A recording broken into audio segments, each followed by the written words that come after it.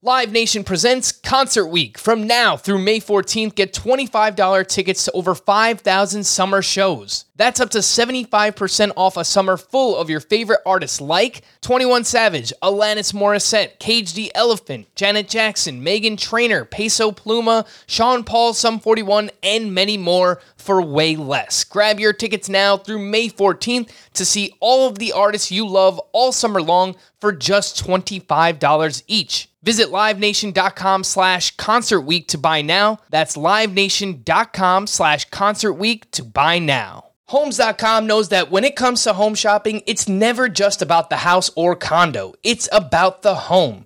And what makes a home is more than just the house or property, it's the location and neighborhood. Homes.com offers in-depth neighborhood guides with detailed video overviews, comprehensive narratives, and unbiased information from a multitude of sources. You thought we'd go in-depth with player analysis on fantasy baseball today? You haven't seen anything yet. Each listing features comprehensive information about the neighborhood, complete with a video guide. If you have kids, it's also schools, nearby parks, and transportation options. When looking at local schools, they offer test scores, state rankings, and student-to-teacher ratio. They even have an agent directory with the sales history of each agent. That's why Homes.com goes above and beyond to bring home shoppers the in-depth information they need to find the right home. So when it comes to finding a home, not just a house, this is everything you need to know, all in one place. Homes.com. We've done your homework.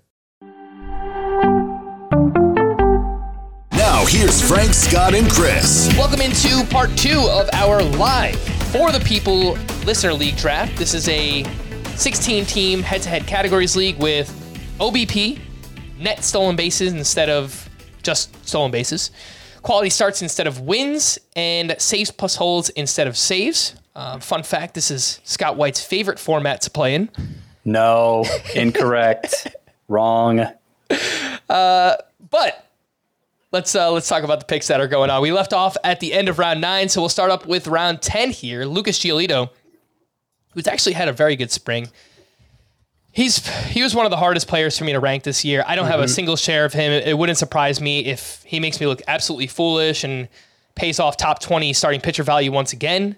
Wouldn't surprise me if he's somebody we want to drop halfway through the season. So a complete wild card is Lucas Giolito, but I think he's... While the other comeback candidates, Jake Flaherty and Jose Barrios, looked terrible this spring, Giolito... That's true. Did look much better. He was actually getting strikeouts at a good rate and velocity was down. Delivering good outings. Yeah, velocity was down. It was down last year too. I don't think it was down even further, was it? I know he was in like the 91, 92 range more often than not. Okay. And I saw quotes where he said he's not worried about it. He's more so... Nobody's ever worried about it. Yeah. He's focusing, especially Zach Greinke, right? This time. Zach Greinke's the only... I think there was one time he said he was worried about it. And other than that... And yeah, other than that, yeah, that's the only person who's ever admitted they were worried about their velocity being low. But Giolito said he's really focusing on executing his pitches, a 4-pitch mix. So he's typically been 4-seam, changeup, and slider. So, working in a 4th pitch now, if he can execute all of them, maybe he doesn't need that 93, 94, 95 mile per hour fastball velocity. After Giolito, Yandy Diaz, who does get quite a boost in the OBP format. Brian Hayes, Riley Green, Josh Bell, Alec Boehm. Scott, you're up. Which prospect are you taking next? I actually think I'm going to take Eugenio Suarez.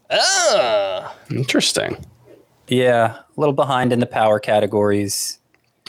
And he gives me some flexibility since Jordan Walker will be able to shift to the outfield soon. And he actually draws a fair number of walks. So even though he hit 230 something last year, he reached base at a 330 something clip. If he can repeat it, which is a big if. Mm-hmm.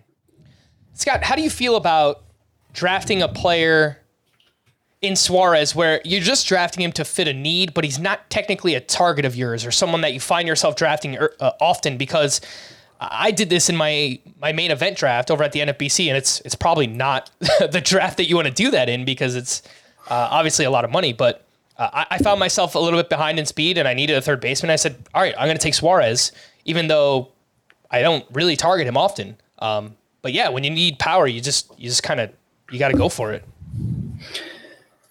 Well, yeah. I mean, that was basically the rationale there. I'm not a big Suarez guy or anything. I just was looking at the players who are capable of providing big power numbers, and I thought he presented the best fit. Like I said, the power sources at this stage of the draft are less attractive overall than I think the speed sources. So you just took Hunter Renfroe. I considered him as well. Suarez actually got on base about 20 points higher than Renfroe did last year. And because Walker, who I already have slotted at third base, I could shift to outfield. I thought it made more sense for me to go ahead and get a little insurance at third base rather than take another outfielder, especially since there are a lot of outfielders I like still. So, yeah, Hunter Renfroe, if he had made it back to me, I would have taken him too, but I went for Suarez in this particular draft. And that was a great pick that just happened. Let's talk about it. After I took Renfroe, Jake Cronenworth, also solid for OBP. Tristan Casas. I mean, if everything works out for him, one of the main skills for him is the eye at the plate, being able to draw walks, get on base. There's been talks that he could lead off against right-handed pitching this season. I feel like the Red Sox have mentioned every player on their roster as a leadoff candidate against right-handed pitching, so we'll see who actually wins that. But I think Tristan Casas excels in a format like this. Kind of interesting thing about Tristan Casas, I wrote about him today. I wrote about the prospects who made the opening day roster and the ones who didn't. He has never had a slugging percentage over 500 in a minor league season, which is kind of interesting. That the comp that it made me think of is like maybe more like an early career Freddie Freeman, like a pre-breakout. Obviously, that would be closer to a best case scenario, but it might be a situation where like Tristan Casas, as a left-handed hitter at course or at Fenway, which is a tough park for home runs for lefties, maybe he's more of a batting average and an OBP guy than a home runs guy. It's possible. Obviously, the raw power is there, Yeah, so it might just be not optimized. It's definitely possible for Tristan Casas. He got 3 home runs this spring to go along with 5 doubles and a 582 slug. So take that, Chris. He's doing it. Well, I did say at a minor league season. that is fair. After Casas, Yohan Duran, I think also a great pick for the reasons we talked about Andres Munoz earlier. Kenley Jansen, Jorge Polanco at the end of round 10, followed by Jesus Luzardo and Pablo Lopez. So either Marlin or former Marlin starting pitcher run. And pitchers thinning out pretty quickly here. I was disappointed to see Joe Ryan go because I think he'll be a quality start machine. And so he went 3 picks after my Suarez pick, just before your Hunter Renfroe pick, Frank, in round 10. Right. And then, part of my thinking was, well, Jesus Luzardo is still out there. Surely Jesus Luzardo is going to go before Joe Ryan. It didn't happen. And it's another situation where Luzardo, is he going to be going 6 innings consistently enough to deliver the quality starts you want? Probably, but there are durability questions there in a way there aren't for Joe Ryan. So I kind of get it. Again, it's a weird format, and I feel like because it's so atypical, we're all kind of flying blind with it. Like our expectations for when players should go are basically out the window, and we're kind of all being driven by our guts right now, which is why, I don't know that this is going to be the most helpful of the live mock draft podcast we've done, but blame Heath Cummings. Just to be clear, I do have a spreadsheet. All right. Sneaky Chris. But you're just relying on something someone else put together, right? The spreadsheet is my gut, Scott. Okay. I'm just imagining a picture of your gut on a spreadsheet now. And that's what you're working off of right now. After Pablo Lopez, Ty France, Pete Fairbanks, love it, and Anthony Rendon. I am up, and I've got like 12 seconds, so I don't know. Maybe it's a little bit early for this guy, but I don't want to give Scott 2 opportunities to draft him, and I need speed. So I'm going to go ahead and select Garrett Mitchell. It's a little bit early at 166. Yep. Starting one of my pitcher. guys. Starting pitcher One of is my dwindling. guys. Starting pitcher is dwindling, but I don't know that there's a huge difference between a lot of the names that are left. So I think I'll be all right just waiting and seeing who makes it back to me. I have 3 starters so far in Fried, Darvish, and Jeffrey Springs. Yeah, pretty high floor and some upside with Springs, so I'm all right with it. I'm assuming everyone who's drafting with us is watching. Someone take Jeremy Pena, because I want to take a shortstop, but I don't want to take Jeremy Pena. But I don't want to move this shortstop ahead of Jeremy Pena in my rankings. I can't justify that. So someone please take Jeremy Pena for me. Thank you. Now I'm trying to figure it out, but all right. I have a guess. Yes, I think I do as well. Anywho, after I took Garrett Mitchell, Tyler Stevenson. That's pretty good value for Stevenson at this point. 167th overall. Yeah, we haven't really talked about him, but there's been some interesting like playing time notes where he's not really going to play catcher all that often. I think the goal is 65 games at catcher and the rest is going to be at DH and first base. And like Tyler Stevenson could be one of those guys who is surprisingly viable. In part, obviously if he hits as well as he has the last few seasons, he's going to be viable either way. But, if he gets to 550, 600 plate appearances, all of a sudden that profile looks even better. Yep. So it could be a volume play this season for Tyler Stevenson, Freddie Peralta, and then Kyle Wright. I was really good value on Kyle Wright. I think that's going to work out well. I was thinking about Kyle Wright too. He apparently is going to start on the IL as he continues to get built up, building up that shoulder, which he had a little bit of a late start to spring, but it sounds like he'll only miss 2 starts and the rotation could be back by mid-ish, late April, 3rd week, something like that, 2nd, 3rd week. So good value for Kyle Wright at 169th. Scott, you are on the clock in round 11. I'm going to take Ezekiel Tovar. I knew that's who Chris wanted. I knew it is too. Scott continues the trend of the greatest dynasty team ever drafted here in a live draft. I hesitated, and I probably wouldn't have thought of it if Chris hadn't brought that up. I'm so upset. Well, Chris, now you got to take Jeremy Pena, so I probably. And then I was about to take Kyle Wright, and of course he went right before my pick. So I had some other players I was considering there, but if Tovar is a power speed threat as shortstop, as I think he could be, and I don't think he'll walk a lot, but Coors Field, the batting average could be solid. He had well over 300 in the minors last year. I've talked about him being probably the most underdrafted player. I do already have a shortstop in O'Neal Cruz, but I could slot. It's not a bad idea to have Cruz insurance, and I could slot Tovar in at utility in the meantime. Cruz insurance like a life preserver?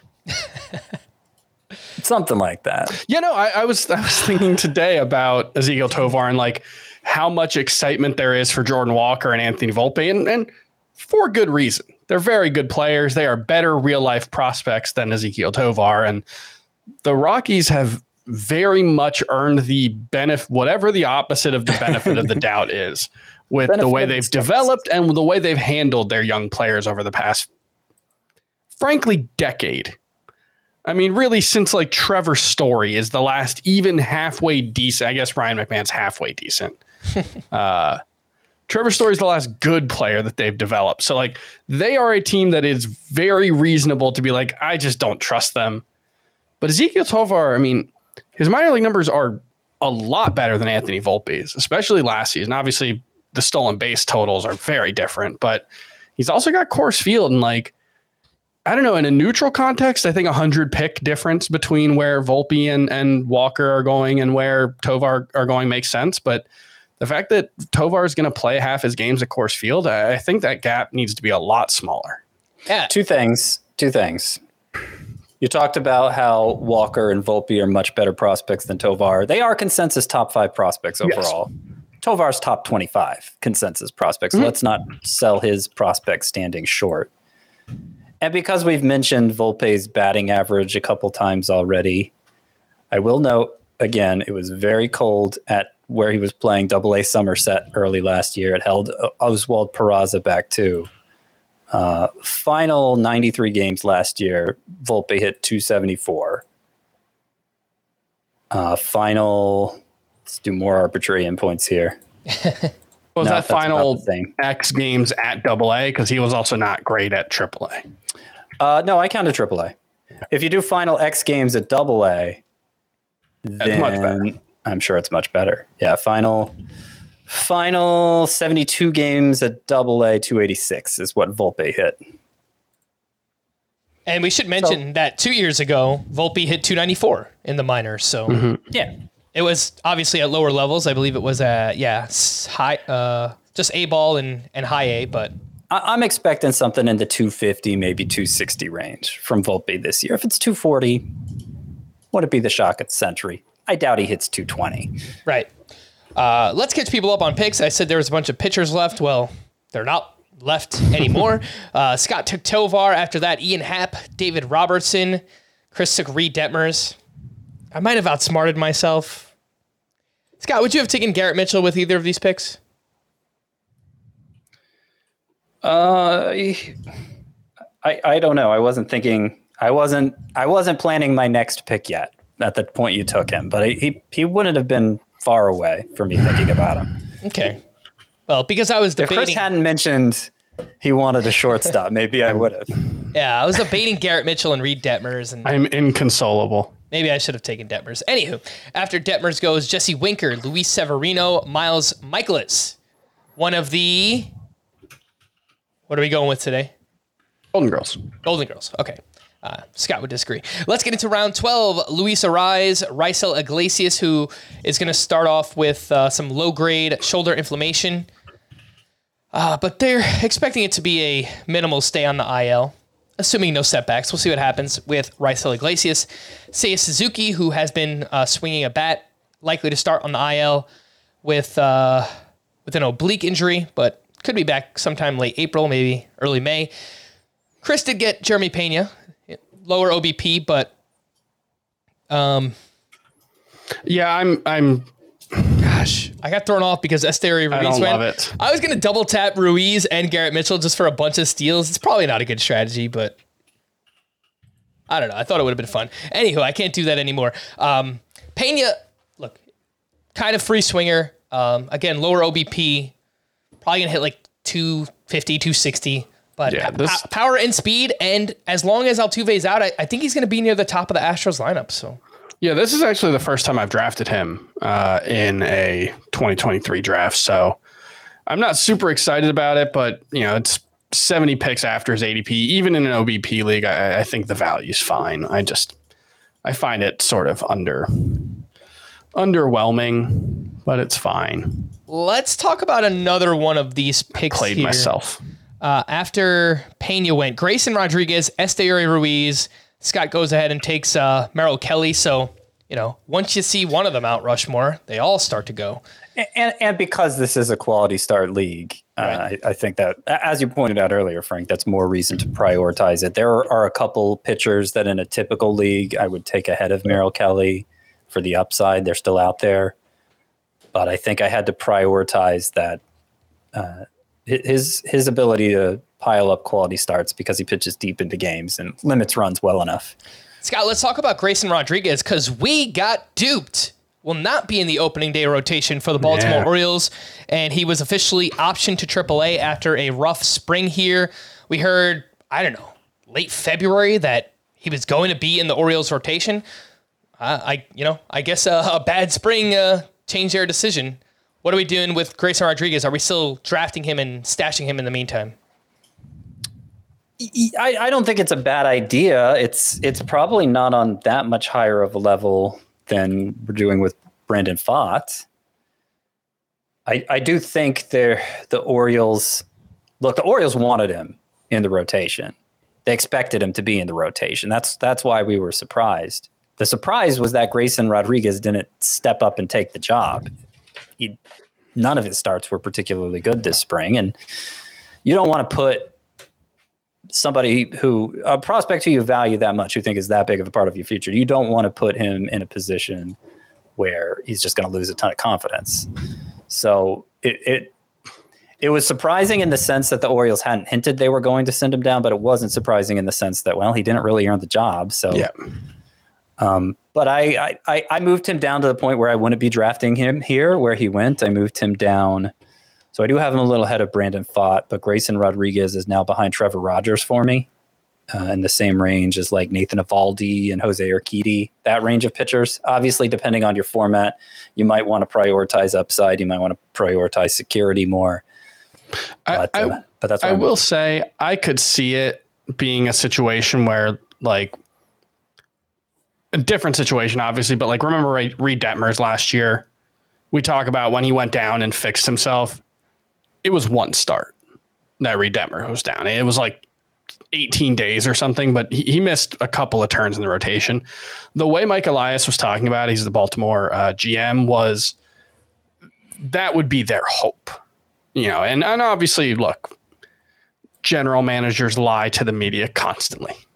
It's part of the job. And, it could be some kind of service time thing, although this is a team that is acutely aware that playing service time games can backfire. I don't think they did that with Adley Rutschman, but he didn't play a full season last year. He got a full season of service time anyway because he finished top 2 in Rookie of the Year voting. So they know, and every team knows, but they know that just keeping a guy down doesn't necessarily mean you're going to get that extra year of service time. Especially and he had an injury. Rutschman had an injury, so it was a different reason. No, that's what I mean. They didn't. I mean, there was probably a little bit of it, but that. Either way, he didn't get the full year of service time. He didn't play the full year, but he still got the full year of service time. That's what can happen now with the new rules. So the incentives are steered away from keeping guys down in a way that the Orioles saw last year firsthand. Mm-hmm. And I mean, I guess from the perspective of thinking about draft pick compensation, the Orioles are still going to have Gunnar Henderson up on opening day, and he's the favorite to win the AL Rookie of the Year, or at least finish top 3. So either way, they're probably in good position to wind up with draft pick compensation. But in the meantime, Grayson Rodriguez is sent down, and hopefully he gets back on track, and we'll see him soon in the majors. I think it'll be soon. I didn't move him down too much. After Scott took Merrill Kelly, we saw Justin Turner does play up a little bit in OBP, Camilo Doval, Joey Meneses, who had a great WBC, hit some home runs against Team USA. I took Drew Rasmussen. I don't know how many quality starts he's going to give me, but I think I'll get... Yeah, he had 9 last year. That was specifically the player I was referring to who I'd normally take over Merrill Kelly. Right. Mm-hmm. But because it's a quality start league. And maybe he gets better, but he pitches for the Rays, who are notorious for not letting pitchers face a lineup a third time through. That is fair. I believe it was his final 6 starts, 6 or 7. He went 6+ in every one of them but one. And I think one of them he had like a near no-hitter, so he went into the 9th inning. So we'll see if that carries over for Rasmussen. But I do think he's a talented pitcher. Just let him go deeper into his starts. Paul Sewald, Alex Verdugo, Martin Perez, Mount Rushmore, Josh Young, and Ryan McMahon. We are into round 13. Jordan Montgomery, who kind of has like a Rasmussen thing on. Like, I think he's a pretty good pitcher, but I don't know how often he's going to go 6. I feel like he's... It kept him from getting wins last year. He had 9 wins in 32 starts. Right. I feel like he's a classic Jordan Montgomery, like 5 innings, 2 runs. It's like a solid start, doesn't kill you, doesn't help you. He's fine. After Jordan Montgomery, Brady Singer, Jeff McNeil, and Patrick Sandoval. Sandoval is someone that we've talked up throughout spring training. He looked good in WBC. Looked awesome. Yeah. Talking about hopefully using his changeup more this year and develop that slider last season as well. And then David Bednar goes off the board. I wonder when I should start to consider relievers. I haven't really thought about it at all. But I am on the clock, so I should probably figure out what I want to do. What does this team need? I've got 4 pitchers. I don't think there's anyone I want to take here. I need a utility bat. And... Brandon Drury is a Colin, Frank. No, he's not. Maybe he's calling you, not calling me. I'm going to go ahead and take JD Martinez on the bounce back for my utility spot. I don't know why. It's definitely a psychological thing. Whenever I have a util spot open, I kind of want to fill it with a util only player. You don't need to do that at all. But sometimes I just want to. I don't know why, but it's like a mental thing that happens in my head. But JD Martinez, I think this is the second time I've drafted him. I got him in our Memorial Magazine salary cap league that we did probably 3-4 weeks at this point now. Just buying the bounce back a little bit, and look, we're around pick 200, so it's not a great investment, a crazy investment into him. But hitting in the middle of the Dodgers lineup, hopefully, could give me some counting stats and a solid OBP to boot. Well, I was debating JD Martinez and Jared Kelenic, and he just went, so there goes that.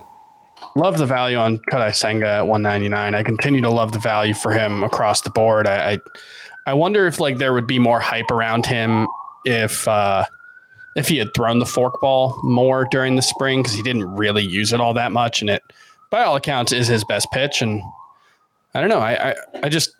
I get that he's older and there are a little bit of injury concerns and some control questions about him, but I don't know, man. Can you imagine the reaction if we had a 23-year-old starter come out throwing 95 to 99 miles per hour with a huge breaking ball and a really, really good splitter? Well, we'd be blowing our tops. We'd be pushing that guy into the top 150, and Senga just his never downsides goes there. wouldn't be as ingrained yet. And I just think Kodai Senga is going to be a bad source of whip. That's mainly what it comes down to for me. Yeah, sure. I don't think he's a bad pick here, but this is about the point where I'd consider him in this league. No, I think I get why the cost is so minimal for him. I do wonder if we're outsmarting ourselves a little bit, or that we're not accounting for enough upside for a guy making, because his strikeout numbers are good for Japan, but people don't strike out as often in Japan as well. So he's a 10.5K per 9 guy in Japan. Well, he could be an 11K per 9 guy in the majors with how much more guys strike out. Obviously, it requires the stuff to translate, but I think there's plenty of upside there, I guess is the way I would put it. I think it's partly a reflection of just how much deeper starting pitcher is, that we don't have to. Sure. We don't have to invest so much in taking a stab in the dark like that, particularly for a pitcher who does have pretty obvious downsides. Mm-hmm.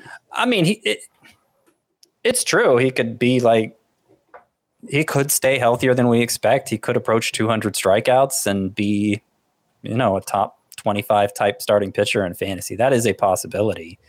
I just think there are some pitchers left who were top 25 pitchers in fantasy last year.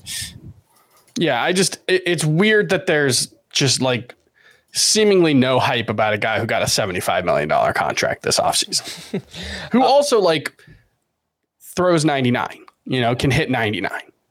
A few tweets here from Anthony DeComo, who covers the Mets for MLB.com, regarding Kodai Senga, who made a start in an intra-squad game on Monday. He threw 5 scoreless innings against a team of prospects, so obviously not the greatest competition, but apparently he threw about a dozen ghost forkballs in that outing. So it's nice to see him start to use that pitch a little bit more. I know he was dealing with a bit of a finger injury. They say sometimes it can happen when a pitcher comes over from Japan. They just grip the ball a little bit too hard. The baseballs are different. The baseballs are a little bigger here, and they're slicker.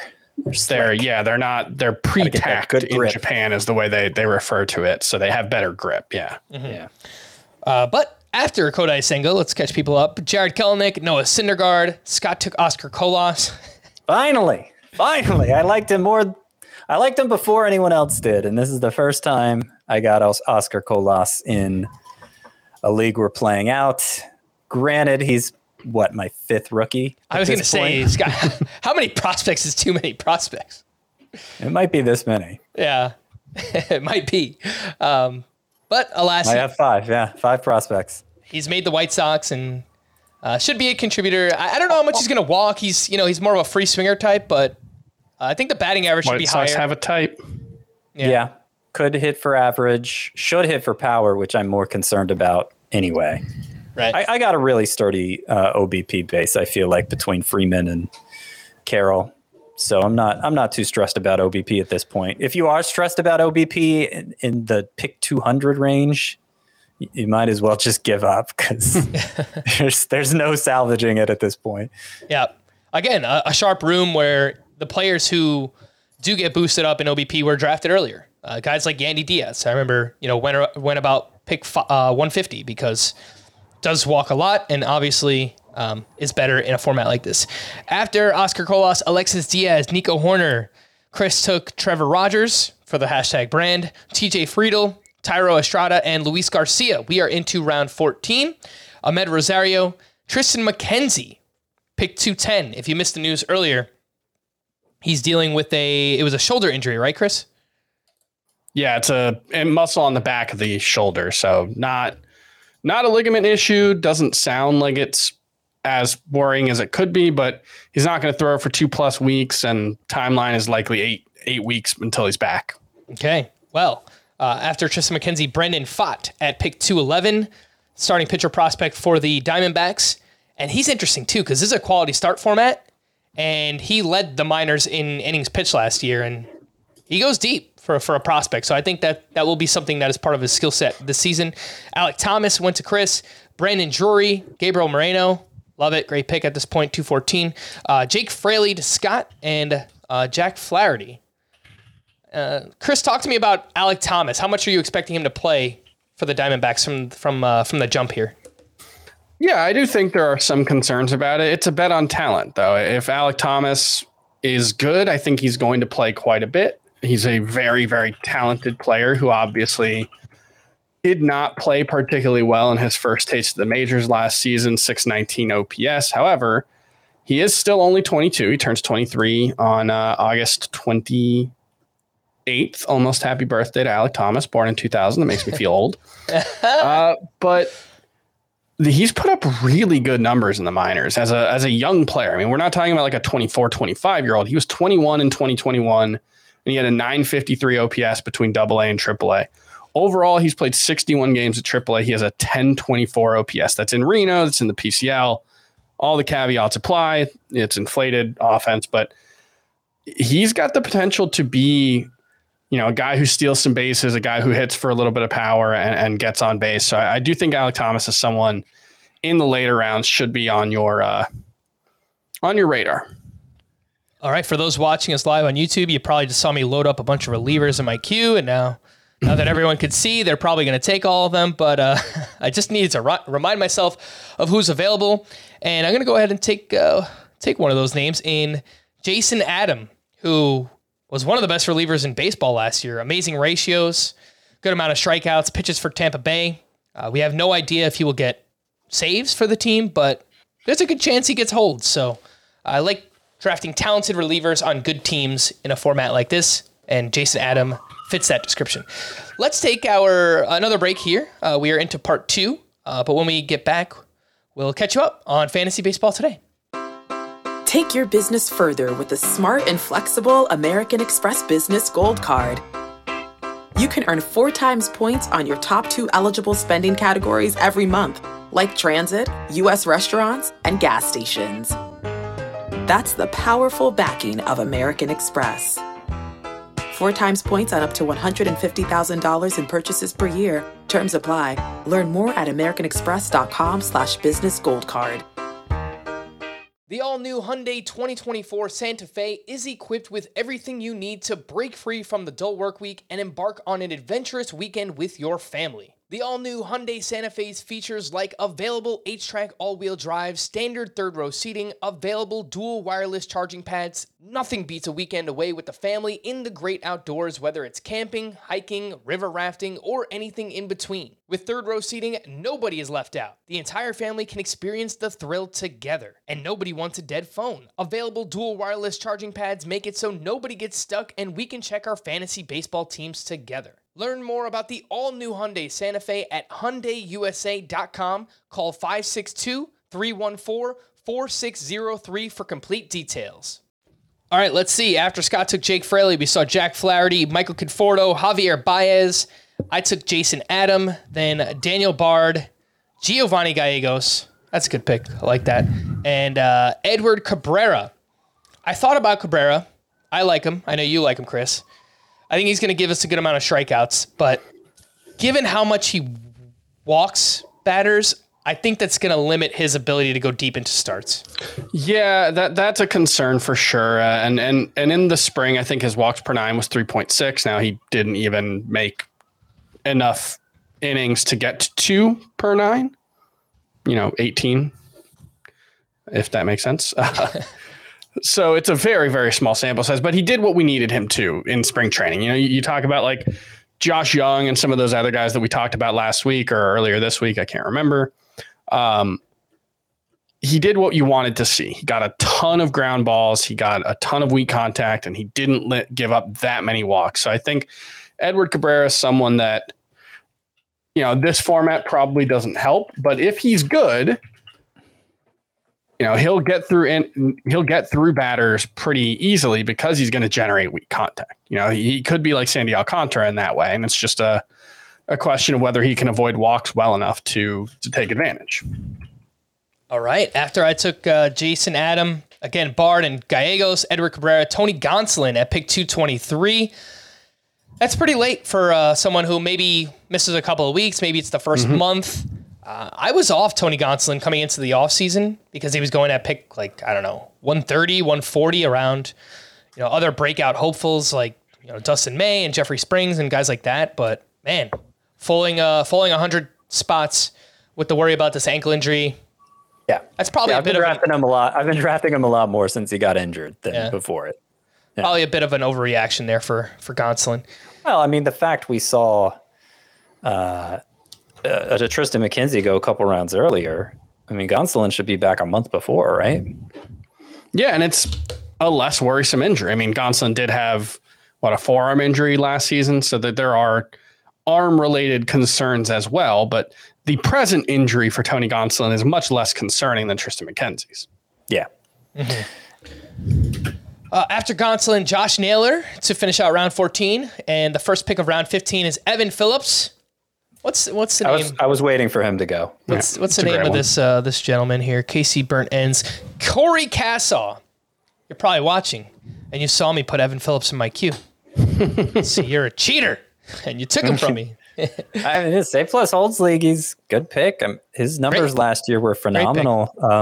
1.14 ERA, 0.76 WHIP. He was Ryan Helsley, he doesn't appear to be in line for saves with the Dodgers. We don't really know what the Dodgers are going to do for saves, having said that. And we don't really care in a format that saves plus holds because we know Phillips is going to be part of the back end bullpen mix.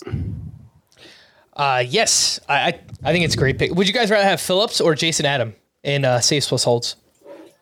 Phillips. I think they're right there. I think AJ Minter is right there to name another guy who is not in Frank's queue. So if anybody wants to take that guy as well. Wait, hold on. I'm putting him in my queue. That means you can't take him. I think those guys are all ideal for this format. That's a lot of power, Frank. That's a lot of power you have. I got really nervous because I thought I was on the clock. And then I saw the red 5 seconds left, and I'm like, oh, crap. But it wasn't me. It was. And I'll also throw out a guy who's had a very up and down career. But, last season, I took James Karinchak late in Tout Wars because that's a saves plus holds. Obviously, I think there are some concerns about the sticky stuff ban that was put into effect in 2021, and they are apparently going to crack down once again on that after standards lapsed, I think, and we've seen spin rates go back up. James Karinchak is, according to the people who track this kind of stuff, using sticky stuff, I think is the technical term. So we'll see how that works, but he was awesome last year when he came back. Another guy who could be a very good saves plus holds guy. All right. A couple other picks that happened here. What do we got? Ryan Mountcastle. Doesn't walk very much, but poor guy, man. I mean, playing in Camden with that, just taking a chunk out of the ballpark, it just kind of crushes the upside potential for Ryan Mountcastle. After him, Gene Segura, Scott Barlow. I took AJ Minter. Thank you, Chris. Needed that. Sir Anthony Dominguez. And we're 2 picks away from Scott Do you have a reliever yet? No, I don't know that I'll draft one until the last 3 rounds. Oh, okay. I think that's what I did last year, and it turned out okay. There's some really good ones out there. Yeah, for sure. I'm just kind of underwhelmed by the other names that are out there right now, so figured I'd grab some elite relievers, but you might be right. I used to be that lax about saves in pure saves leagues. I've learned that doesn't fly anymore. But for saves plus holds, yeah, I mean, a lot of the best hold sources, we don't even know who they are yet. Mm-hmm. Again, it's target skills and strikeouts on good teams, and hopefully that translates.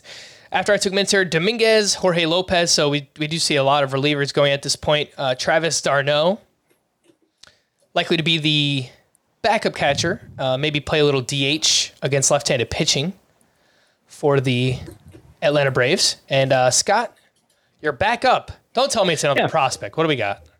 No, it's not. It's far from a prospect. I'm not sure he ever was a prospect. Ellie De La Cruz. Actually, I think he was a prospect for the Rockies back in the day. It's Tyler Anderson, the last of the Mount Rushmore. Going well after the second last of the Mount Rushmore, Martin Perez. Can we get a Mr. Anderson drop for Tyler Anderson? Probably. Mr. Anderson. Mr. Anderson. I got to make that happen. Let's do it. Yeah. I probably should have taken him. I think once Chris said AJ Minter, my mind just got attached, and I was like, yep, I'm taking him. But good pick with Tyler Anderson. Should go deep pretty regularly for the Angels. After that, Andrew Benintendi, Oscar Gonzalez. Sneaky pick, Chris. I like it. Hayden Wesneski, who had a great spring and was named to the Cubs rotation. And is throwing harder than he has. His sweeper was a really, really good pitch for him last year. But he talked in his most recent start about touching 97 miles per hour and referenced the fact that at various times in the spring, he's been over 99 miles an hour, which is a pretty massive jump for a guy who maxed out at 95.9 miles an hour last season. So that is definitely putting Hayden Wesneski on my late round radar. He's one of the bigger spring risers for me, and someone that I'm going to draft here. Already did, actually. I love it. I picked him up in the head-to-head points listener league. I think I had a $6 or $7 bid out of $100 on him, and so I need to move him up more. I've been moving him up, but not enough. I mean, I still have him behind John Gray, Jose Urquidy, guys who haven't gone yet, and Tyler Mahle, who had a terrible spring. And I just think I like it's sometimes hard with, you get to a certain range in the pitcher rankings when you're moving newcomers around, and it feels kind of like the way college football rankings work, where, well, they haven't done anything to lose this spot. Yeah. Like, upstart, this Johnny come lately up ahead of them. And Hayden Wesneski's case, probably. And it's more of like, we only get one set of rankings. We can't distinguish, I'd rather have this guy in a shallow league where I can sell out for upside harder. I'd rather have this guy in a deep league. And when you're drafting, drafting is different than ranking. And so, you can look at it and say, I might rather have Tyler Mahle. But it also might be a situation where on March 27th, it might be easier to get Tyler Mahle in the 18th round than Hayden Wesneski. Mm-hmm. And I think another point to that, Chris, is if you play in a roto or head-to-head categories league, you just can't draft off of straight rankings. I mean, it comes down to, what category do I need at this point in the draft? I mean, absolutely. I think most people realize that if they play in that format, but I think we might, for some new players who might not realize, just because you have, you can't just draft your highest ranked player in a format like this. You got to fit your needs. So I think that's a little reminder there. After you took Hayden Wesneski, Adam Ottavino, Alex Cobb, people are decimating my queue, Brendan Donovan. And then we are into round 16, Rafael Montero. That's a sneaky pick. I like that. Was a talented reliever last year. Plays for the Astros. Trent Grisham, Trey Mancini, Mitch Haniger, at pick 244. It's very late. Chris, you can stash him in the meantime. Josiah Gray, Jose Barrios went right before him. All right, so pitchers are flying here. Yeah, I'm not going to mess around with this one. I'm going to go with the spring riser who I'm most excited about, because what he does with a radar gun is he doesn't get enough credit for, and that's Graham Ashcraft, who has his main pitch is a cutter that regularly hits triple digits. He came up from the minors last year, had a couple good starts, but didn't get strikeouts with a ton of regularity, having all that velocity. Changed his slider's grip heading into this spring, and this spring has 25 strikeouts in 17 and a third innings. 25 strikeouts to 2 walks in 17 and a third innings. And I noticed the other day, Reds media was asking Joey Votto who he likes, who he thinks has the brightest future between Hunter Green, Nick Lodolo, and Graham Ashcraft. Just by virtue of Ashcraft getting lumped in with those other two, I think shows how the enthusiasm is building for him among those closest to the Reds, and I think he deserves more attention in fantasy. I agree. I was smirking a little bit while you drafted him because I love, at this point in the draft season, we kind of have things that kind of set us off, right? So once you see Josiah Gray go, I feel like, oh, well, now those kind of exciting pitchers who have made changes this spring are going to start to go. So then it just kind of sets off an alarm in your head. All right, let me go take Graham Ashcraft. You might have been ready to take him anyway, Scott, but I feel like that happens a lot. You're right. It's like a little cue. It's like, okay, this is the right time to start making this move. Right. Yeah. But after Graham Ashcraft, Jose Urquidy, Eduardo Rodriguez, and Will Myers. This is a player that I typically draft every year. It's kind of like my late round Eloy Jimenez at starting pitcher. One of these years he'll stay healthy, right? I think, hopefully. And that is John Gray. He was actually pretty good last year, his first season in Texas. His last couple of starts, he got blown up, so it made the numbers look worse than they were. But I think heading into those, I think it was final 2 or 3 starts, he had a 3.5 or 3.6 ERA. So he was useful last year at times. John Gray was, and I kind of like him now that he is outside of Colorado. So going back to the well, after I took him, Jose Leclerc, who looks like he'll be the closer to start for the Rangers, followed by Hunter Brown and Josh Rojas. I want to look up Hunter Brown and see what the latest is on him because he was scratched from a start last week with back soreness, and it sounds like Lance McCullers could be back sooner than maybe we anticipated. The latest news on Hunter Brown is that he completed a 25-pitch bullpen session on Sunday, is expected to throw a simulated game this week. Assuming everything goes well during the simulated game, should be good to go for Houston's first turn through the starting rotation. Brown could line up to start the Astros home opener against the Tigers on April 3rd. All right. Nice matchup there. Chris, the issues that I have with Hunter Brown are similar to Edward Cabrera, where I think there's upside. I think there's strikeout potential, but he had bad control in the minors. So if that could limit his ability to go deeper into starts. So just kind of similar to Edward Cabrera, I guess, in that way.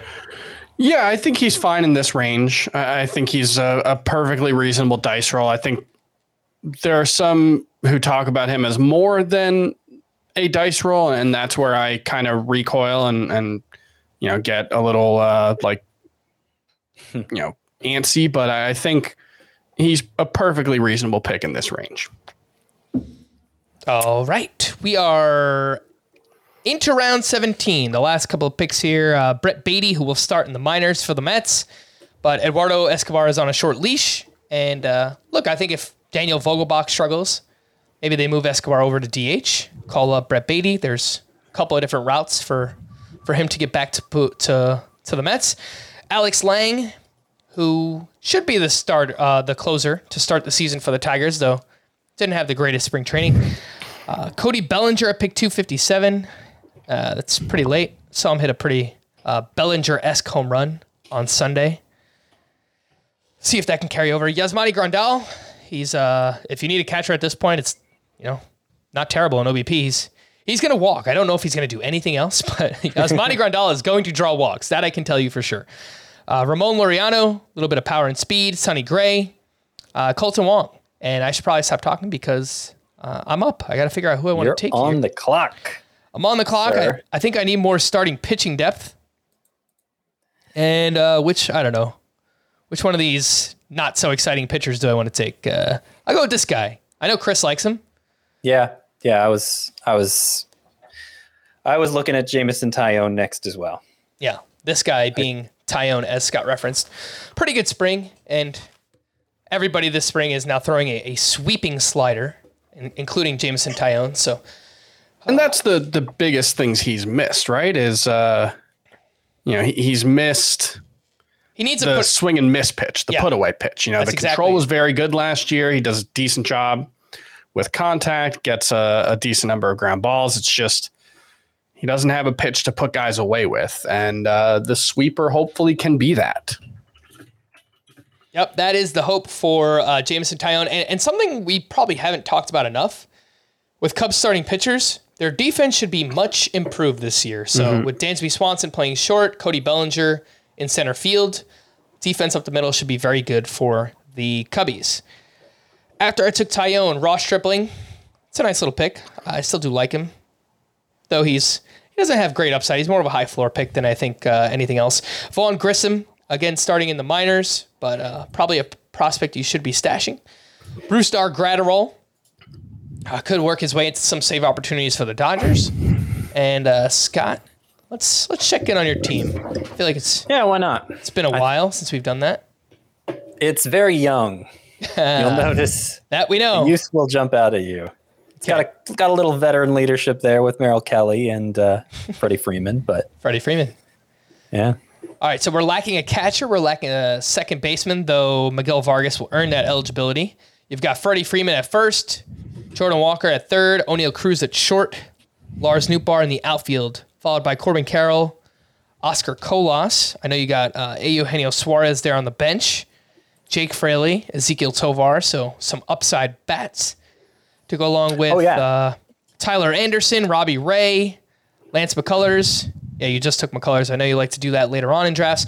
Merrill Kelly, Corbin Burns, Kirby, and Graham Ashcraft. I like the way you balance the pitching staff because you've got like two anchors, two aces in Burns and Robbie Ray. Then you got some upside with Kirby and Ashcraft. And then you got a few more safe picks and quality starts in Tyler Anderson and Merrill Kelly. So it's a nice little blend there.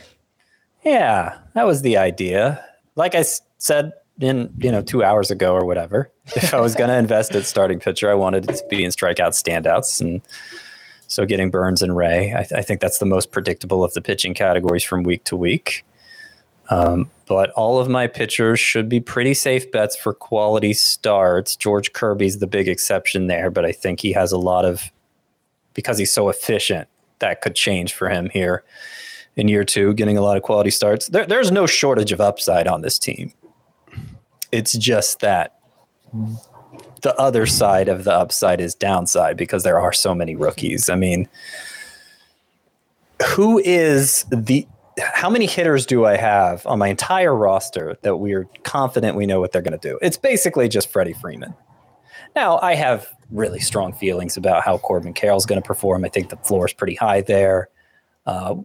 Eugenio Suarez, if he does what he did last year, he'll be a fine investment. But there's a lot of volatility in that profile. It's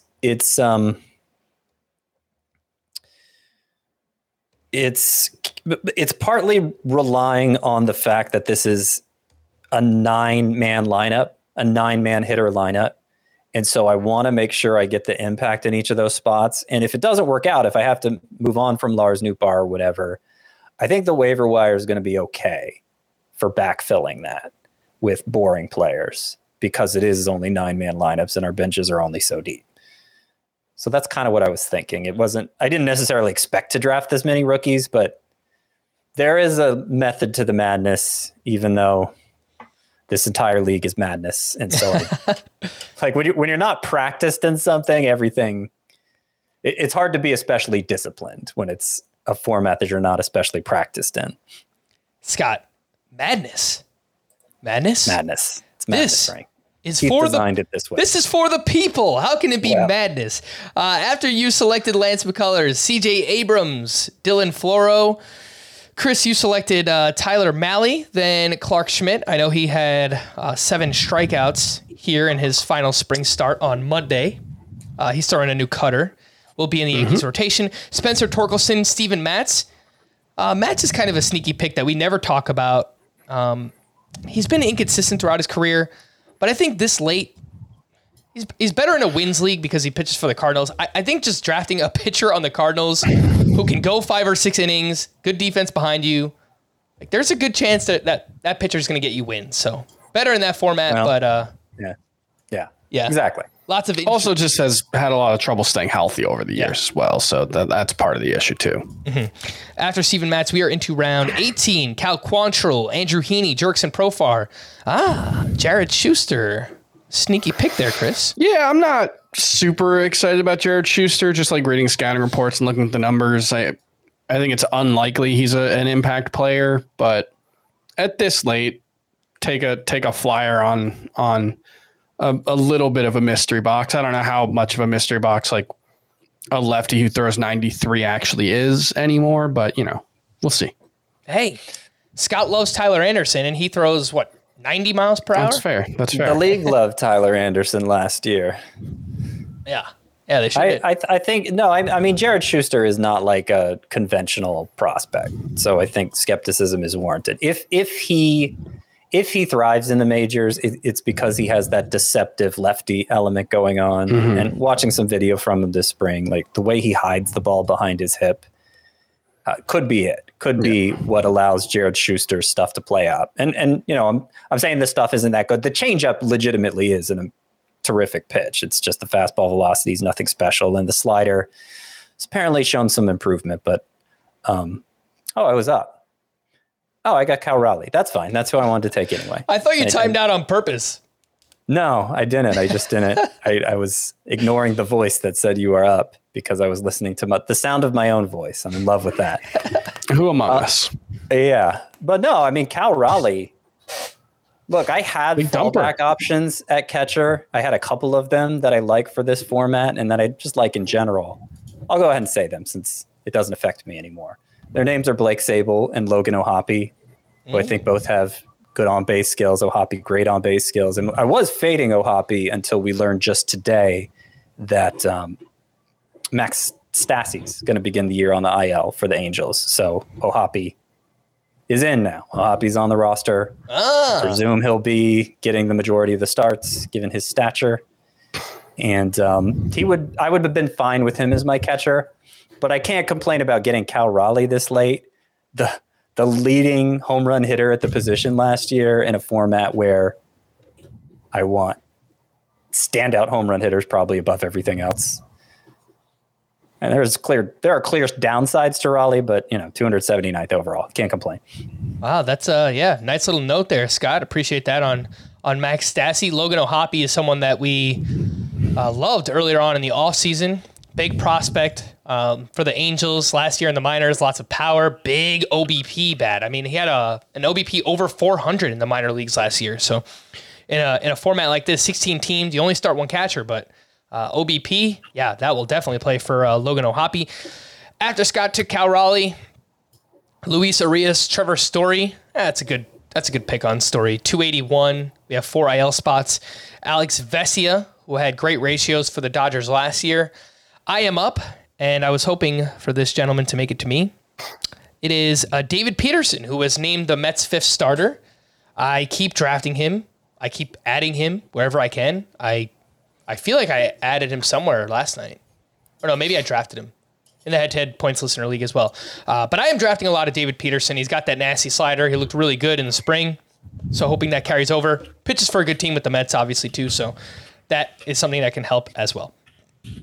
Let's take one more break, our final break here. And We'll talk about some Anthony Volpe team names because I need a team name and I've got Anthony Volpe. We'll do that next on Fantasy Baseball Today. Worn by players like Michael Harris to meet the demand of elite ball players, the New Balance Fuel Cell 4040 V7 is a versatile option. The 4040 V7 is built for the athlete who needs responsiveness and ability to cut and run at their full speed. The model features a fuel cell foam underfoot and a synthetic and mesh upper to provide breathability, comfort, and a snug fit as you round the bases. The fuel cell midsole features nitrogen-infused foam specifically designed to propel athletes forward. Learn more about the 4040 at newbalance.com.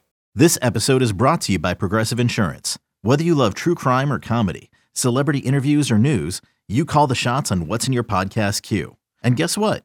Now you can call them on your auto insurance too with the Name Your Price tool from Progressive. It works just the way it sounds. You tell Progressive how much you want to pay for car insurance, and they'll show you coverage options that fit your budget. Get your quote today at Progressive.com to join the over 28 million drivers who trust Progressive. Progressive Casualty Insurance Company and Affiliates. Price and coverage match limited by state law. We got these on Twitter earlier today, and I'm probably going to need you to explain some of them because, duh, it's me. All right, so you see, this one doesn't work. Volpe fiction? I mean, if you want to do like the Volpe fiction thing, but that doesn't work. It works. No, you can't. No. Volpe fiction would work, yeah. But that's not how you say his name. No, you could say Volpe fiction and people know what you're going after. It's close enough. All right. I'm pretty harsh with team names, but I think that works. All right. Episode 4, a new Volpe. Sure. Yeah, that one's a little worse. But It's got to be this next one, obviously. Volpe Gilmore. that is, I've seen this tweet already. That's the one that sounds the best. Of course, the one I like, Chris does not like. I don't know. It's not especially clever, but it sounds the best. It does sound the best. I don't know if I could say this one, but hopefully I can. Big Volpes, huh? Well, see you later. So that one, I don't get that one. Funny reference. It's the Dumb and Dumber line. Big gulps. But yeah, I mean, it just doesn't sound right if you say Volpe's name right. Oh, okay. Well, feel free to correct me of how it's supposed to be said. Volpe Wheeze, Big Adventure. Sure. Yeah, I get that one. How about this one? I get it. I thought it was too much of a stretch. You draft Volpe, you draft Max Muncy, the Volpe man and Muncy. Boom. I don't like team names that you have to read them 3 or 4 times to get it, because most people don't have the patience for that. They're just going to be like, whatever. And the last one here is, I like the one that says some Volpe. Now, I wouldn't have gotten that reference a month ago. I have been binging The Sopranos, and it's Tony Soprano prefers his orange juice, the one that says some pulp, as opposed to lots of pulp or whatever it was. Wow, what a fake Soprano! Got him. What a fake Sopranos fan I am. Jeez, it's a deep cut, right? And so I appreciate that about it.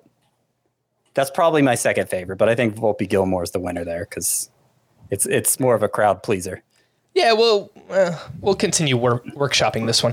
After I took David Peterson, oh man, I wanted to double tap Mets pitchers. That's not going to happen. Carlos Carrasco is gone. Daniel Hudson, Marco Gonzalez, Jock Peterson, Isaac Paredes. Pretty sure that's Isaac Paredes, actually. Apologies. Into round 19. How many rounds is this draft? I think it's 22. We still have 4 rounds left, man. It's been the longest draft. I'm hitting a wall, man. Should we keep broadcasting? I don't even know. We can do it. We've come this far. Yeah, why not? Into round 19, Kenta Maeda. Somebody I wrote up as a sleeper. I think eventually he can get back on track. It's been a very bad spring, though. I've got to point that out for Kenta Maeda. Yes. Matthew Boyd. It's been a resurgent spring. Though he was scratched from his start the other day. And I don't think they revealed anything that was wrong with him. So that was kind of weird for Matthew Boyd. Seth Brown, followed by Eric Lauer. Jorge Soler, that's a sneaky pick. Because when he's right, he draws a good amount of walks. Should give you some pop. And as I mentioned on Friday's podcast, I think I have Soler in every one of my 5 outfielder leagues this year. So He's your guy. Really need He's a that guy boy. to come through this year. Please.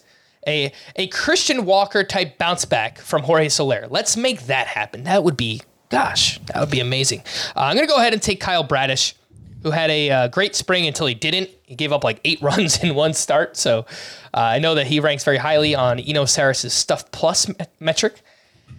And, pitches in a good venue now in Camden. So I'm taking a shot. He had one horrible spring start that skewed his whole stat line, but the rest of the time he looked great and was limiting hits the same way he did down the stretch last season. You look at his game log at the end of last season, there were a couple near no-hitters. There were a lot of starts with just 2 hits allowed. Just seems to have that Tristan McKenzie-like quality, does Kyle Bradish. Yes, indeed. So hoping it works out for him. And the next pick after him was Justin Steele.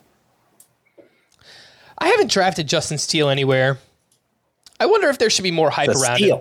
I know he has a really good slider, but I feel like he has nothing else. And that's the issue for Justin Steele. Yeah, the one pitch pitcher is always a tough one. I can't say I'm particularly enthusiastic about him. With that being said, I've got to be fair. I drafted David Peterson, and he might not have anything other than a really good slider. We're at a point in the draft where I'm not particularly enthusiastic about anyone, including the person that I'm likely to take with my next pick. So, it is what it is. After Justin Steele, Liam Hendricks goes off the board and should be able to stash him on the IL as he recovers from non-Hodgkin's lymphoma. Rooting for Liam Hendricks to get back out there whenever he can. Marcus Stroman, kind of a high floor pitcher at this point. Scott, you're back up. Give me some good news. Tell me you got a fun name to talk about. Someone you're about to draft. Maybe. I'm not sure who I want, to be honest. I'm going to, because I have several choices for a couple of things. I'm going to go ahead and take my second baseman here, even though it might just be for 1 week, because it is a player I do have genuine enthusiasm for. So I'll be most hurt if I miss out on him. And that is Michael Massey. Nice. So he'll occupy second base for me until Miguel Vargas is able to slide over there. And, if Michael Massey ends up having the kind of breakout I think he could have, then maybe I'll just hold on to him, and Vargas will be somebody who I can shift around as needed. Mm-hmm. All right.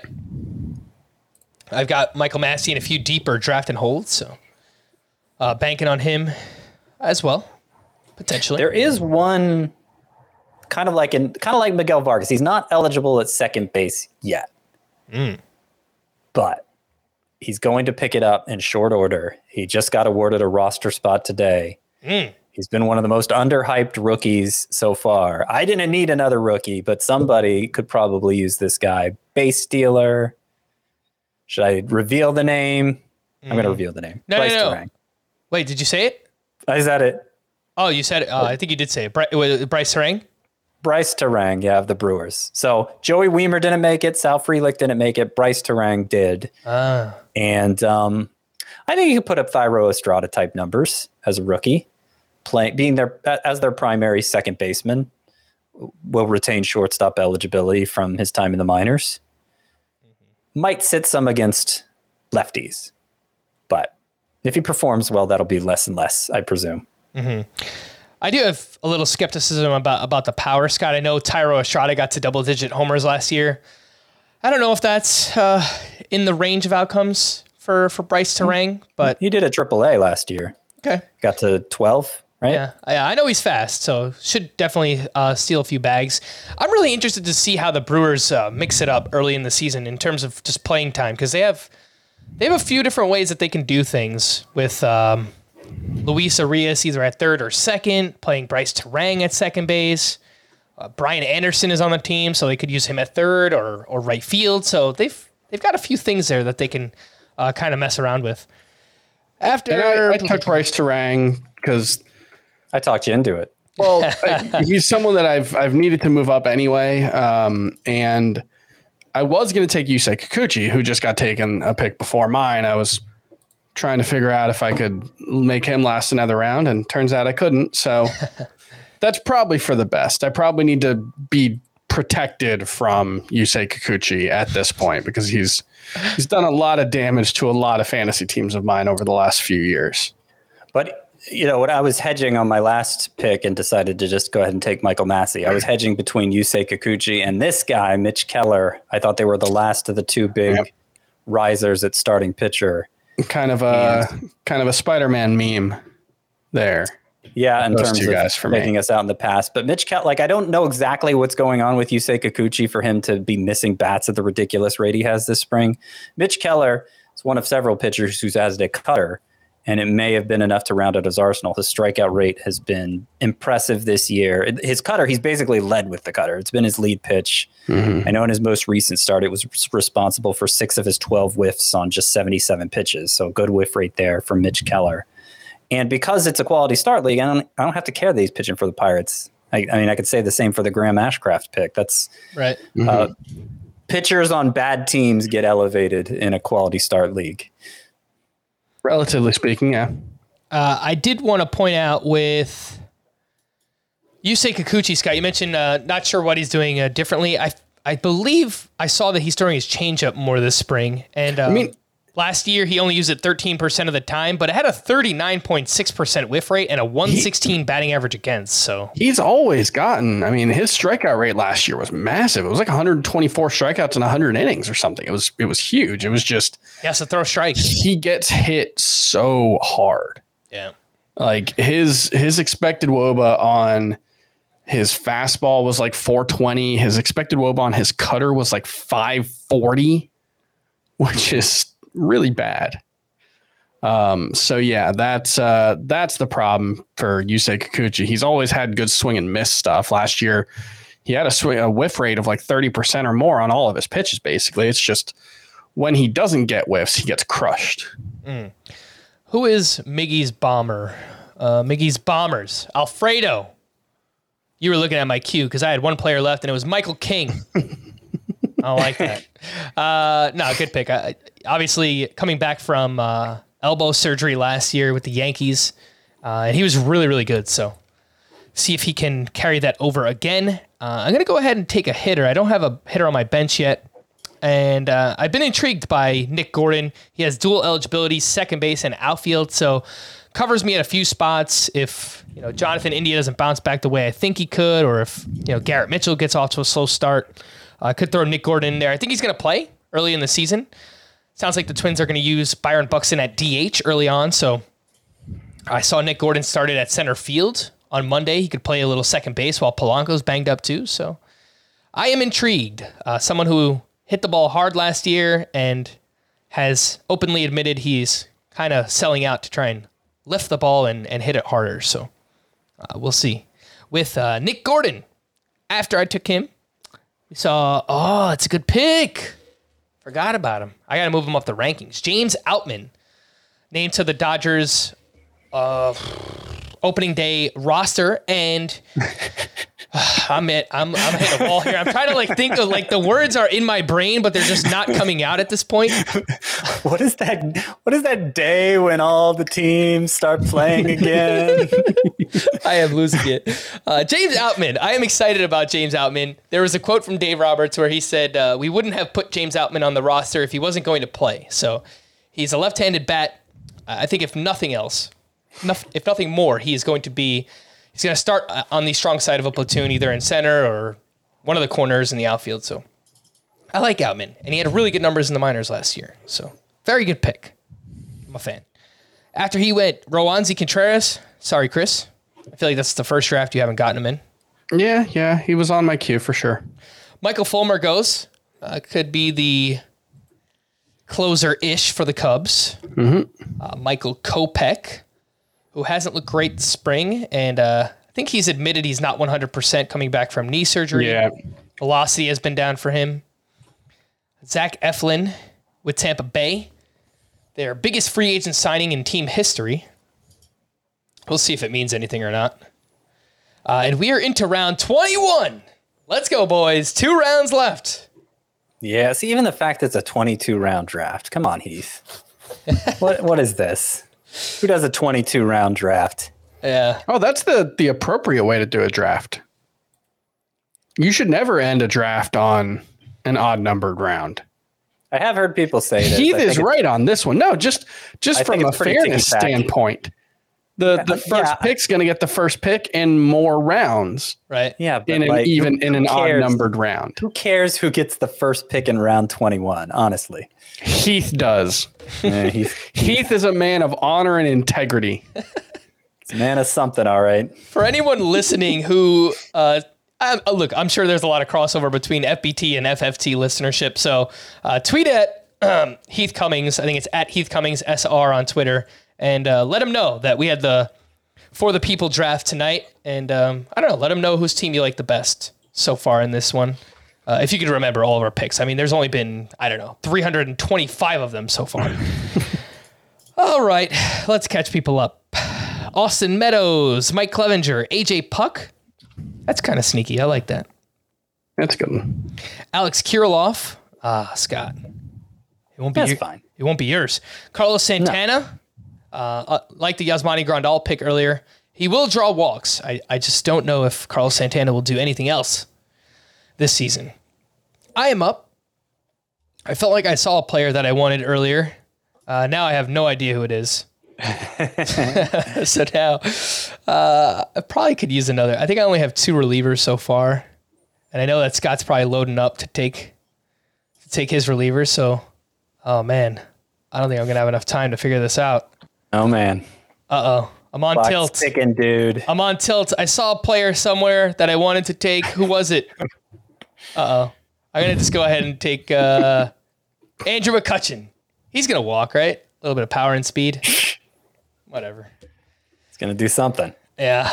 I'm going to go and look at some projections and figure out who that reliever I wanted was. There he goes. He's up at the top. Crap. Should have taken him. Any Hoosers. I took Andrew McCutchen. It's kind of a boring pick. Scott, do you have any relievers yet? I do not. Am I going to change that before the draft ends? Oh, so you lied. You said you were gonna use your last 3 picks.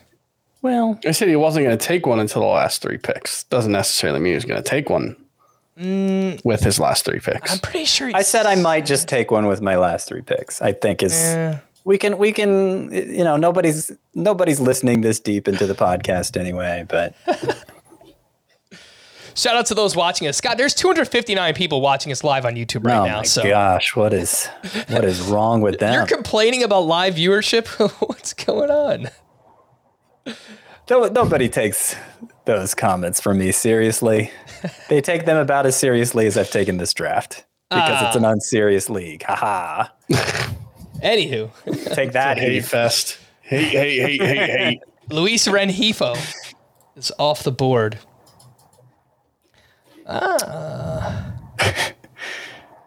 Pedal to the metal, guys. Let's close it out strong. Oswald Peraza. Someone just got auto drafted in round 21. I mean, come on. We're using a whole minute here. Let's go. But they're not going to take the whole minute next time. That's all right. Picks. I have analysis for my next pick. I don't know why Eric Swanson isn't appreciated more as a setup man. I mean, clearly, I like Blue Jays appreciate him. They traded Teoscar Hernandez for him this offseason. Eric Swanson last year with the Mariners, 1.68 ERA, 0.91 whip, 11.7 K per 9. And he is like the 8th inning guy for the Blue Jays. They have well-defined bullpen roles there. And so hopefully he racks up a lot of holds for me with good ratios. I think that is a very good pick in a saves plus holds format. After that, Josh Lowe, John Birdie. Oh, Josh Lowe did get picked. I was really struggling with, I wanted Josh Lowe, but I needed relievers because I only had one before I picked Hector Neris just now. So now I guess I'm free to just take another reliever. Mm-hmm. Feels great. No, Josh was someone who, remember this time a year ago, had a ton of hype, then struggled really badly with the Rays, but he made their opening day roster. So oh, nice. I think he's worth keeping an eye on. Shout out to the Score Sheet League, man. Big day. I drafted Bryce Terang and Josh Lowe in Score Sheet. So, all right. Gonna get some playing time out of those guys. Sweet. After you took Hector Neris, Chris, Brandon Belt. All right, not bad. Some walks and some power, some OBP there. Kyle Finnegan, likely the closer for the Nationals / fireman reliever. Sean Manaea. What's been going on with Sean Manaea? I feel like his first start in the spring, he was hitting 95, and then I didn't hear anything after that.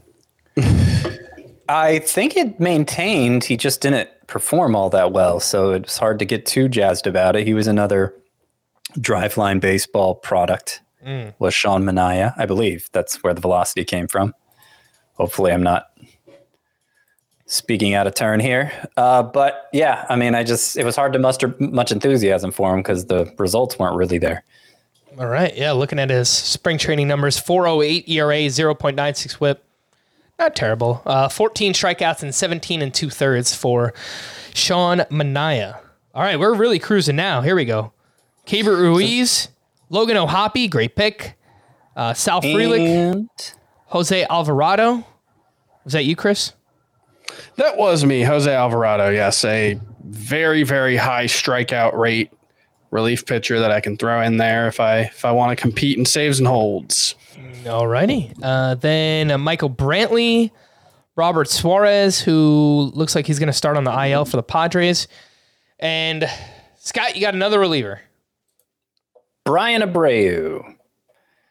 He really found another gear down the stretch last year. Final 2 months of the season, a .76 ERA, about an even one whip, and the strikeouts. Well, the strikeouts are going to shock you. 13.3 K per nine, and was working, late innings. He had 5 holds in September alone. So hopefully Brian Abreu can be another cheap play here for holds. And if he's not, I'm sure I'll be able to turn to some Jimmy Herget type off the waiver wire. All right. Well, it all worked out because the reliever I wanted last round was Ronaldo Lopez. Yeah, that's a good one. Yep. Yeah, I'm surprised I overlooked him, actually. I guess I thought he was already gone. Mm-hmm. Yeah, good pick. Thank you, sir. And the other picks recently, Taylor Rogers, John Schreiber. Okay. Had a good year last year. I know about relievers mostly because of Score Sheet, and then probably like 2 people listening know what Score Sheet is. But it's a tremendous way to play fantasy behind only CBSSports.com as far as I'm concerned. It's more like you simulate games based on the previous week's results. So you have a full bullpen, a starting lineup, and it forces you to know relievers because you need to build a full bullpen.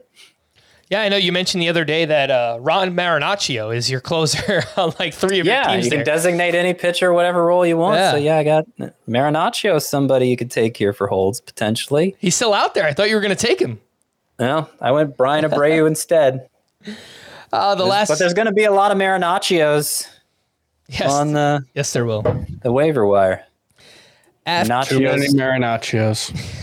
Marinaccio's got the cheese. Hey, after Ronaldo Lopez, Adalberto Mondesi, Danny Jansen, Brooks Raley, nice pick. Ellie Harris Montero, very nice pick. Was named the Rockies MVP of spring training, followed by Luis Garcia. Which Luis Garcia is that? Not that I should care, but it's the shortstop. It's the Nationals, Luis Garcia. Because I did want to point out with Robert Suarez starting on the IL. The other Luis Garcia is probably going to be the setup man for the Padres. For the first... Love it. 3 players with identical names. What can go wrong? I want to give a shout out to, in the chat right now, this is Aubrey, and I hung in there. I am 8 years old, by the way. Thanks for letting us play. That is fantastic. I believe his father's name is Chris. So Chris and Aubrey drafting together there. It's really late, so make sure you get some sleep there. And hopefully they're on the West Coast. Yeah, there is someone in the draft who is drafting from Great Britain, and it's like 5 a.m. there. So wow, thanks for hanging out. That is awesome. Yes, and thank you to everyone watching us live on YouTube. I mean, still 250 people watching us live. We're like 2 hours and 40 minutes in. I don't know. Should we recap the teams or should we just wrap it up, boys? What do you think? I'll let you decide. Don't ask me that question. Let's recap the team. All Thank you, right, Scott. let's recap the teams, and we'll start with Chris, who is drafting 13th overall. Woo. And what was your team name again? Oh, yeah, Lavender Haze. Yes. And we are going to start at the top. Will Smith, the catcher. Paul Goldschmidt, Brandon Lau, Spencer Steer, Jeremy Pena, Chris Bryant, Alec Thomas, Riley Green, Mitch Haniger. That is the offense. I really like the way it started, Chris. And then, there's a player missing who's pretty important, who will be there in about 3 weeks, and that's Fernando Tatis, who I moved to the bench just for my own edification while I'm building, so I knew where my specific holes were. Now, if Jeremy Pena is worth starting, I should be able to put Fernando Tatis in an outfield spot, and that'll make it all feel a little better. Mm-hmm. You didn't seem to put much emphasis on stolen bases. I mean, Tatis should help with that when he gets back, but doesn't look like a category you're going to compete in often. Mm-hmm. Yeah, I mean, I'm hoping if Alec Thomas plays every day, hopefully he'll give me some steals. Jeremy Pena should give me a decent amount of steals. Maybe Riley Green will chip in, but yeah, it's not a great stolen bases team for sure. Let's move over to the pitching staff, and the two names up at the top there. This is a classic Chris Towers pitching staff. No guts, no glory. Chris Sale, Jacob deGrom, Ryan Helsley, Framber Valdez. You backed it up there. That is, he's about the safest innings eater outside of Sandy Alcantara that you can find. Trevor Rogers, Reed Detmers, and Hayden Wesneski. So you got potentially three aces here, Chris. deGrom, Sale, and Framber. And then you did your old wait and pick up some upside pitchers later on. Yeah. Yeah, I think it's a pretty good pitching staff. I would say, obviously absent Fernando Tatis, I think the pitching staff is probably more of a strength than the hitting. But, with Sale and deGrom as the anchors, it could go, well, I guess Framber's probably more of an anchor than Sale, but, it could definitely go south fairly quickly. So a lot of upside, a lot of risk there. All right. Well, I mentioned you got Helsley as one reliever, and then on the bench you've got Hector Neris and Jose Alvarado, hoping to chip in some holds from those guys as well. Let's move over to Scott's team, and was drafting 10th overall. Starts with Cal Raleigh, big dumper. Freddie Freeman. That's his nickname. A terrible nickname. It's the best nickname in sports. That's a fun nickname. Come on. Michael Massey at second base, Jordan Walker at third, O'Neill Cruz, Lars Nootbaar, Corbin Carroll, Oscar Colas, Miguel Vargas, who will gain second base eligibility. Any other prospects on the bench? Yeah, Ezekiel Tovar. You got Eugenio Suarez for some pop there. Jake Fraley. This is kind of like Chris's pitching staff, where there is some risk, but if there is upside as well. So it's very, very hit or miss. Yeah. I mean, I took a very safe hitter in round one with Freddie Freeman. Wasn't able to play the usual position scarcity game because I just didn't see the value there at 10th overall. And the fact I didn't take a hitter in round two, I took Corbin Burns instead, meant that, it's kind of a team I'm not used to. It's probably the first time where I didn't take a stud third baseman in round two and still ended up with one I feel pretty good about in Jordan Walker. Obviously, not a proven commodity. Obviously, not a lot of proven commodities anywhere within my hitter ranks. But as I said, at some point in the middle of this marathon, because there are only 9 hitter spots to fill, I think the waiver wire should be. I think it should have some decent options, like decent boring options available at points during the season. If I can't find a way to fill out the 9 hitter spots from this group of 12 hitters that I drafted. And I will say, it's an uncomfortable draft format anyway. Given how rarely we're doing OBP drafts, how rarely we're doing head-to-head or saves and holds drafts, how rarely we're doing 16 team drafts. So there's something to be said for just leaning into the discomfort. And, were you ever going to feel good about a team in this league? Well, given how uncertain it is with the categories, it's, it might be a smart strategy. I think I said it half jokingly a little later in the marathon, but when it's a format I'm not all that practiced in, it's hard to be that disciplined in it. And, I play in another league kind of like that. It's my home league. It's the league I've played in the longest. So I have a little more practice in that sense, but it's obviously not when I'm drafting over and over again the same year. It's a 10-team head-to-head points league where strikeouts are worth -1 for hitters and +1 for pitchers. It's usually -0.5 for hitters, +0.5 for pitchers. And it makes a big difference, especially in a league that shallow. It really thins out the hitting pool, especially. And so you find yourself just kind of selling out for format specialists in a way that you'd laugh if you saw someone else do it. But just when you're not that practiced, and it's hard to know what to anticipate what's going to happen, and you just kind of go with your gut. And so, I also joke that I'm not taking this draft all that seriously. I mean, I want to win, but at the same time, because it's not a format I'm that practiced in, it's the path to winning isn't as clear to me. Let's take a look at your pitching staff, Scott, which I actually like quite a bit. You wound up with Corbin Burns, Robbie Ray, George Kirby. You balance it out with some high floor and then upside pitchers with Tyler Anderson and Merrill Kelly, 2 of the Mount Rushmore. You've got Graham Ashcraft in there. Mitch Keller is on the bench. And yes, that is all the pitchers. And then starting pitchers at least. And then your relievers, Eric Swanson and Brian Abreu, who should give you some holds. Lance McCullers as well. We have 4 IL spots in this league. Yep.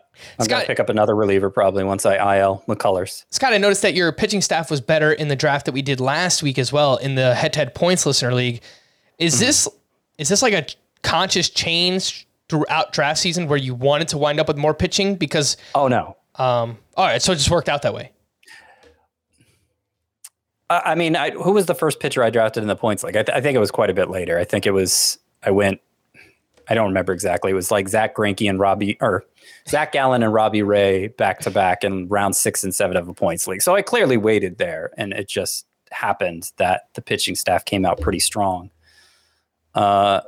In this case, and I mean, maybe partly in the other case too, just deeper into the draft, it may be, okay, we're drafting against podcast listeners who've been hearing me say all draft season, I'm fading pitchers this year. I'm not investing big in pitchers this year. I'm pushing the envelope. I'm waiting as long as I can. And I'm always happy with the way my pitching staff turns out.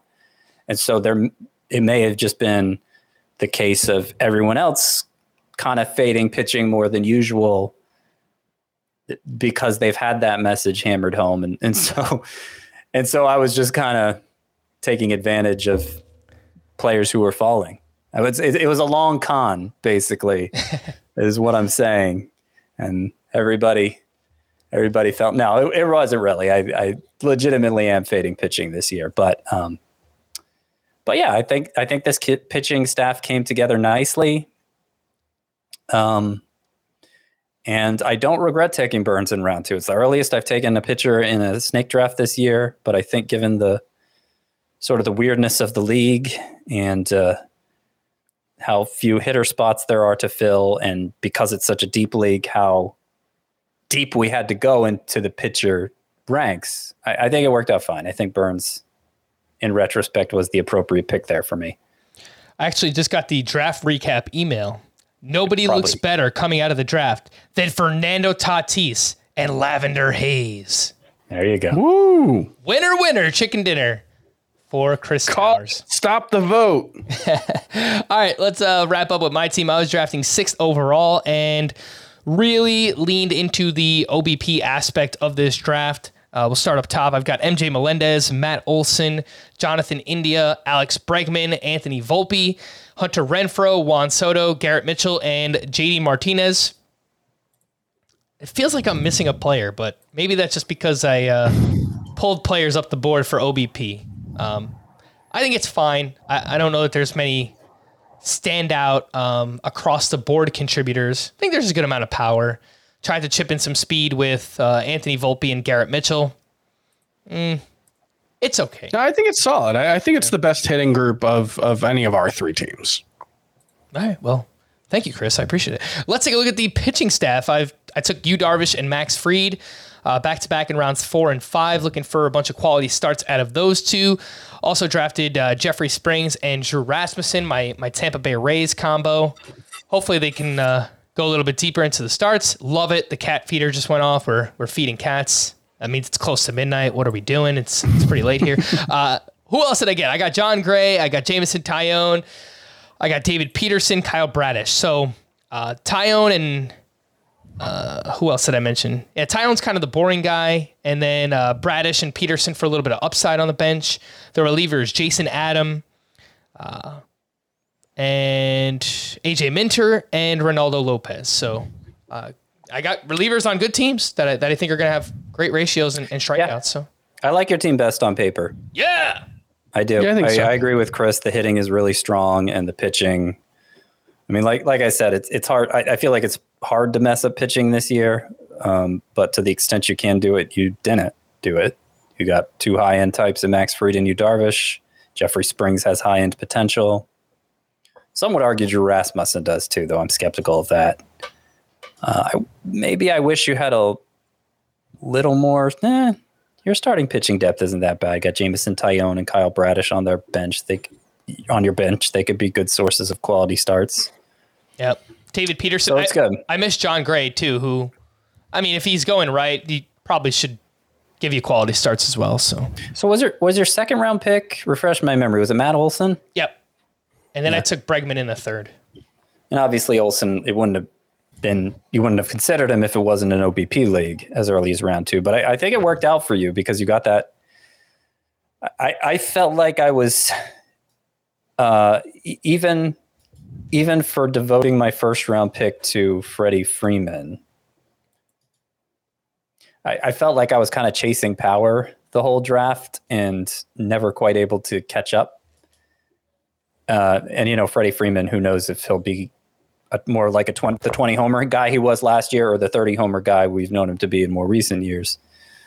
But if it's the former, then I'm going to really need a good outcome for O'Neal Cruz, a good outcome for like Lars Nootbaar as a power hitter, or I might be struggling to keep up. And what I think is the most important hitting category, well, period, but especially in a head-to-head categories league, because it's if you have a bunch of like just 30 to 40 homer type sluggers, it's not likely you're going to lose that category very often. It's a little more predictable than stolen bases or batting average. All right, well, we're going to wrap there. It's been a very long night. Thank you to everyone for sticking around and listening to the end of both parts of this podcast. For Scott and Chris, I am Frank. Thanks as always for watching and listening to Fantasy Baseball Today. Please make sure to follow and leave a 5-star rating on Apple or Spotify, and we'll be back again tomorrow. Bye-bye.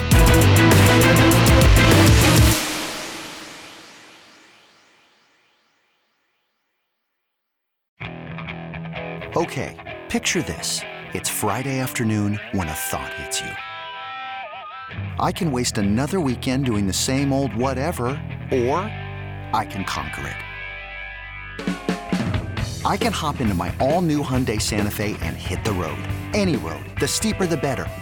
Because my all-new Santa Fe is available with H2H all-wheel drive, so I can hit the trail without a worry in the world. Heck, with 3 rows and best-in-class rear cargo space, I can pack the whole family in with all our gear. We've got available dual wireless charging for our phones, so we'll never lose touch with civilization, and we won't lose touch with the primordial power of Mother Earth. So which is it? Waste the weekend or do something a little more epic? And conquer it in the all-new Hyundai Santa Fe. Visit HyundaiUSA.com or call 562-314-4603 for more details. Hyundai, there's joy in every journey.